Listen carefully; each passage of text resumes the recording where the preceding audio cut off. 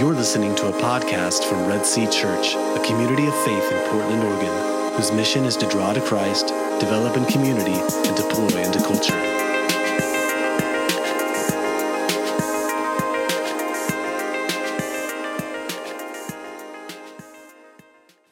Well, I'm glad that you were all able to be here tonight, see the mixture of two churches coming together to celebrate this night, to celebrate Good Friday. And I hope that you made it here okay, that there wasn't too many difficulties along the way as you came, and that you were easily able to enter through these doors to come into the sanctuary this evening. But the reality is that it wasn't always that easy to enter into the sanctuary. It hasn't always been this simple to come in to the presence of God as His people to meet with Him. You see, here at Red Sea, we've been working through the book of Exodus slowly, and we have just gotten through the first 19 chapters. But as we begin to look at the second half of the book of Exodus, God is going to explicitly lay out some ground rules for what it looks like to meet with Him, for what it looks like to worship Him and to come into His presence. God will covenant with His people. He will give them some clear commands, and then He's going to give them some building plans, is what it's going to seem like. He's going to give them some instructions, and those instructions are to build a tabernacle. Now, a tabernacle, that's not a great word in our culture, but think of it as saying He's giving them instructions to build a church building. That's basically what the tabernacle was. The tabernacle was this structure where the people of God would come to meet with God. And that's what we tend to do in a church, right? We come as Christians, we come to this building, we come to worship through music, we come to pray and lay our burdens before Him, we come to sit and hear the word taught, and we come to meet with God.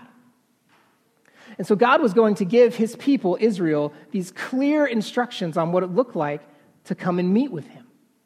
They would have to build this fence on an outer room, and then in order to come in there, they would have to come and they would have to purify themselves. And then there would be the building inside the courtyard. And in this building, there would be two distinctions. There would be a holy place, and there would be the most holy place. And in the holy place, there would be these golden lampstands, and there would be this table where they would have some bread of the presence, and they would have incense burning, and it'd be this great thing. But only certain people could go into this first room. Only the Levitical priests, only those who were called to minister the word could come even in through the doors to the temple into this one room to see God. And then on this one special day a year, only one day a year, could the high priest, the one singled out to lead all the priests among the people, come even through the holy of holy place into the most holy of holies. One time a year, and to be in there and to dwell in the presence of God. And in that most holy place was the ark, the Ark of the Covenant. The ark was this box that was made that held the 10 Commandments, and then on the top of it, it had these two golden cherubim. They're like lion-like figures with human faces and bird-like wings, and they're bowing down with their wings over it. And the top of that was called the mercy seat. The mercy seat. And in order to even come into this temple, there was great sacrifice that had to be done. They would have to go through this ritual purification, and they would have to sacrifice through a blood offering of a lamb or a bull or a ram or all these things. And they would have to come in and they would sprinkle the altar with blood. And it was to atone for the sins of the people so that they would be on good terms with God for the next whole year. And in order to get from the holy place to the most holy of holies, there was this curtain. And Caitlin's going to put a picture up here on the screen of what the tabernacle looked like. And you would go through this first curtain and you would go in to the holy place. And then in order to get from the holy place to the most holy place, you would have to go through another curtain, another veil that you would have to go through. And this was no small little thing. This was a hand-woven, beautiful, 30-foot long by 60-foot high curtain that separated the rooms and separated the spaces. And so tonight, as we are celebrating, and we are calling this Good Friday, we are celebrating because the veil is going to be torn. The veil is going to be broken. There is no longer going to be a distinction between the holy place and the most holy place. There is no longer going to be a separation between God and his people. And that all happens because of Jesus. So we're going to open up to the book of Matthew, and the words are going to be on the screen. And we're going to look in Matthew chapter 27, verses 45 through 56. And I'm going to read those for us here tonight.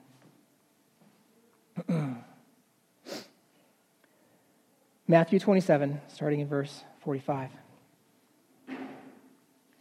Now from the 6th hour there was darkness over all the land until the 9th hour.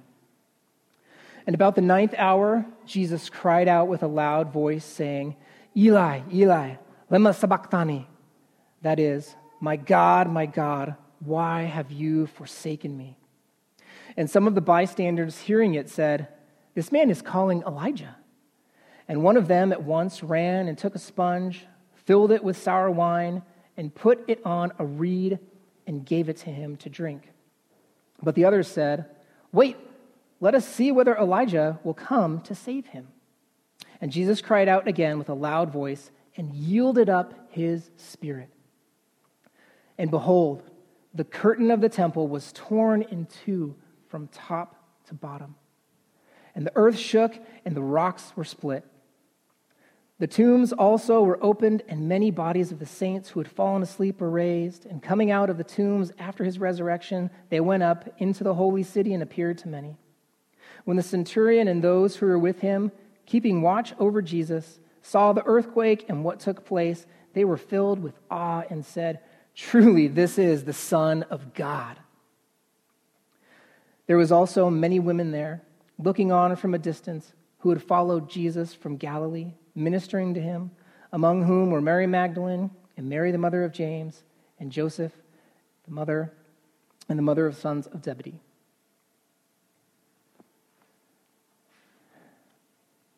We call this day Good Friday.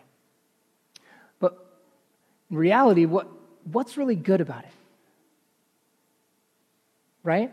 Like there's this duality to it. There's this amazement and wonder of what has happened and what God has done through the sacrifice of his son.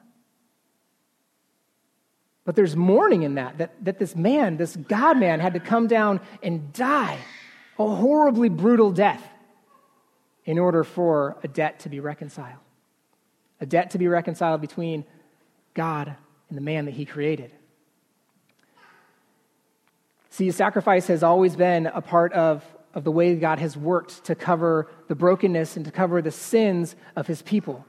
Even all the way back at the beginning in the Garden of Eden. God made the garden, he made all these things, and then he made Adam, he made a man. And Adam was lonely, so he made a woman. And then in the midst of that, Satan came, and in the midst of that, he tempted them. He questioned them. He said, did God really say these things to you? And so in the midst of that, they doubted.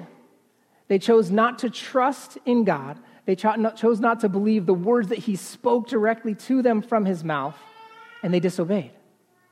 And so because of that, they had to leave the garden. And before they left the garden, as we all know, when they were in there, they were naked and they were unashamed.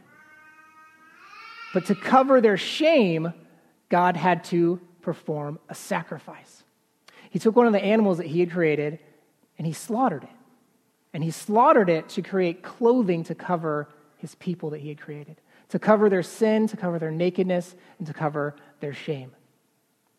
Now, this continued throughout all the history of Israel, throughout all the history of God's people, is that in order to cover their guilt, in order to cover their shame, in order to overcome their fear, there was a sacrifice that had to take place. There was blood that had to be spilt.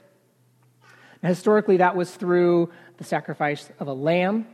That was through the sacrifice of a bull or some other form of animal. And it wasn't just any animal. You couldn't be like, okay, God, I'll take this sickly one that's not really helping me out, and I'll sacrifice that one to you. No, God was explicit.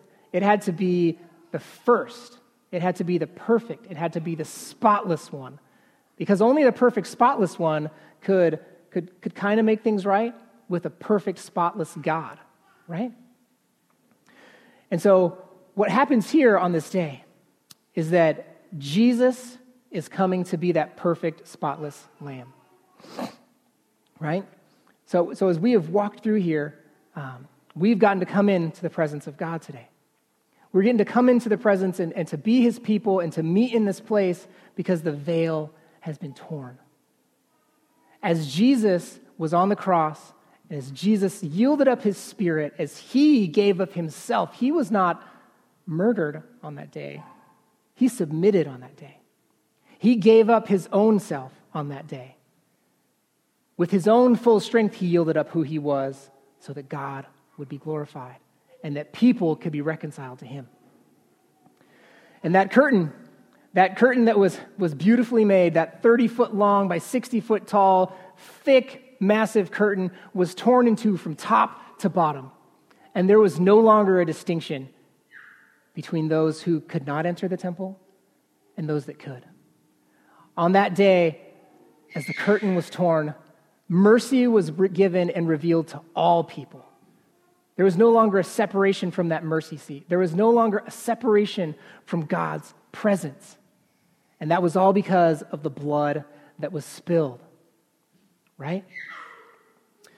As I think about the day that Jesus died, and that we call it Good Friday. We call it good because the Son, the perfect Son, Christ Jesus, was nailed to the wood, right? He had to sacrifice and die. And as I think through that, I think it always comes to me. One of my favorite songs is by this band called Seven Places. And as they finish out this album, it's this quote. And I think it's this powerful quote of what happened that day. And I think that's a good thing to think through and to go through tonight. And so I'm just going to try and quote that for you. And so as Jesus has gone through this, it says, Jesus Christ, our Savior, who is the propitiation, the satisfaction, if you would, for our sins. And not just for our sins, but for the sins of the whole world. The blood of Jesus flowed from 7 places. The first place he bled from was his head. As the crown of thorns was dug into his head that day, the blood flowed and covered his face. And you may think, well, I don't know. I can't face up to Jesus. I've turned around. I've looked away from him. I've looked at things that I may not should have. But the blood flowed for you. It covered his face. And then you may think, well, I don't know, God. I've turned my back on you. I've walked away from you so many times. But they took the flagellum that night and they beat his back brutally. And his back was reduced to hamburger meat that day. His back was beaten so brutally. And as you may have turned your back on him and walked away from him, you can remember the blood that was shed that night as his back was beaten and torn apart for you. And then you may think, well, no, there's just like this. I've done these things with my hands, and I've touched things that I shouldn't have, and I've grabbed things that I shouldn't have wanted, and I've coveted.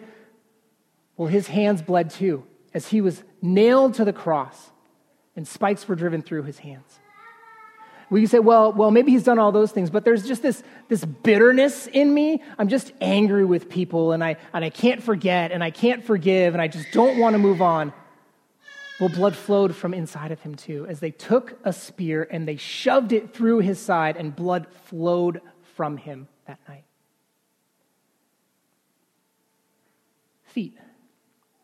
Maybe you've walked where you shouldn't have walked. Well, blood flowed from his feet that night too, as they took the spike and they pinned it through his feet to the cross of Calvary, hanging him there to die. You see, you may think, well, I don't know. I've looked away. I've turned my back.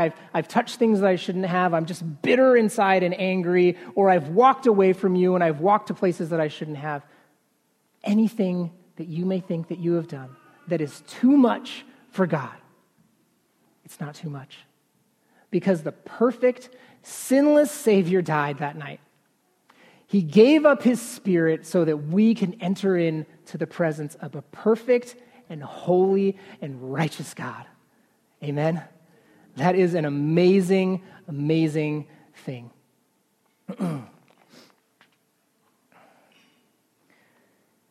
You see, that day that Jesus died, the people would shout with their voices and their hands held high, and they would angrily shout, "Let him be crucified." See, they thought that they were getting victory that day. They thought that they were going to shove down this agitator who was trying to go against what they wanted to do. But in reality, everything was going exactly as God had planned. This was how Jesus would come to the cross. This is how Jesus would come and make a restitution between people who did not want to have anything to do with him and a God that was reaching out to reconcile with his people. And that all took place through the blood of the Lamb that was spilt that day. It's an amazing truth. And that is why we get to celebrate today. That is why today is Good Friday. It is Good Friday because although a man had to die, he died so that we can be reconciled to a perfect and holy God, something that we could never have done on our own. And we get to rejoice in that, right? There's sadness for the day, but joy comes with the morning, right? And as we continue on tonight, we are going to get to opportunity to remember that, to remember and reflect on this body that was beaten, this body that was tattered, this body that was hung on a cross, and the blood that flowed from him to cover our brokenness, to cover our shame, to cover our nakedness, that we could be united again with him. And we get to do that by the taking and receiving of communion tonight, together as one body. So as we get to lead into that, let's prepare our hearts and pray. Father God, we thank you. We thank you that we get to come to you. We thank you that your mercy has been made available to us because the curtain has been ripped. The veil has been torn in two from top to bottom, that we may enter into your presence. That grace was poured out through the blood of the Lamb. It's a beautiful thing. We humbly come before you tonight. We are saddened at the loss, but joyful at the sacrifice that was made on our behalf. Thank you, Jesus, for all that you have done. In your name, amen. Thank you for listening to this message from Red Sea Church. If you would like more information about Red Sea, including more audio messages, please visit us at www.redseachurch.org or contact us at info@redseachurch.org.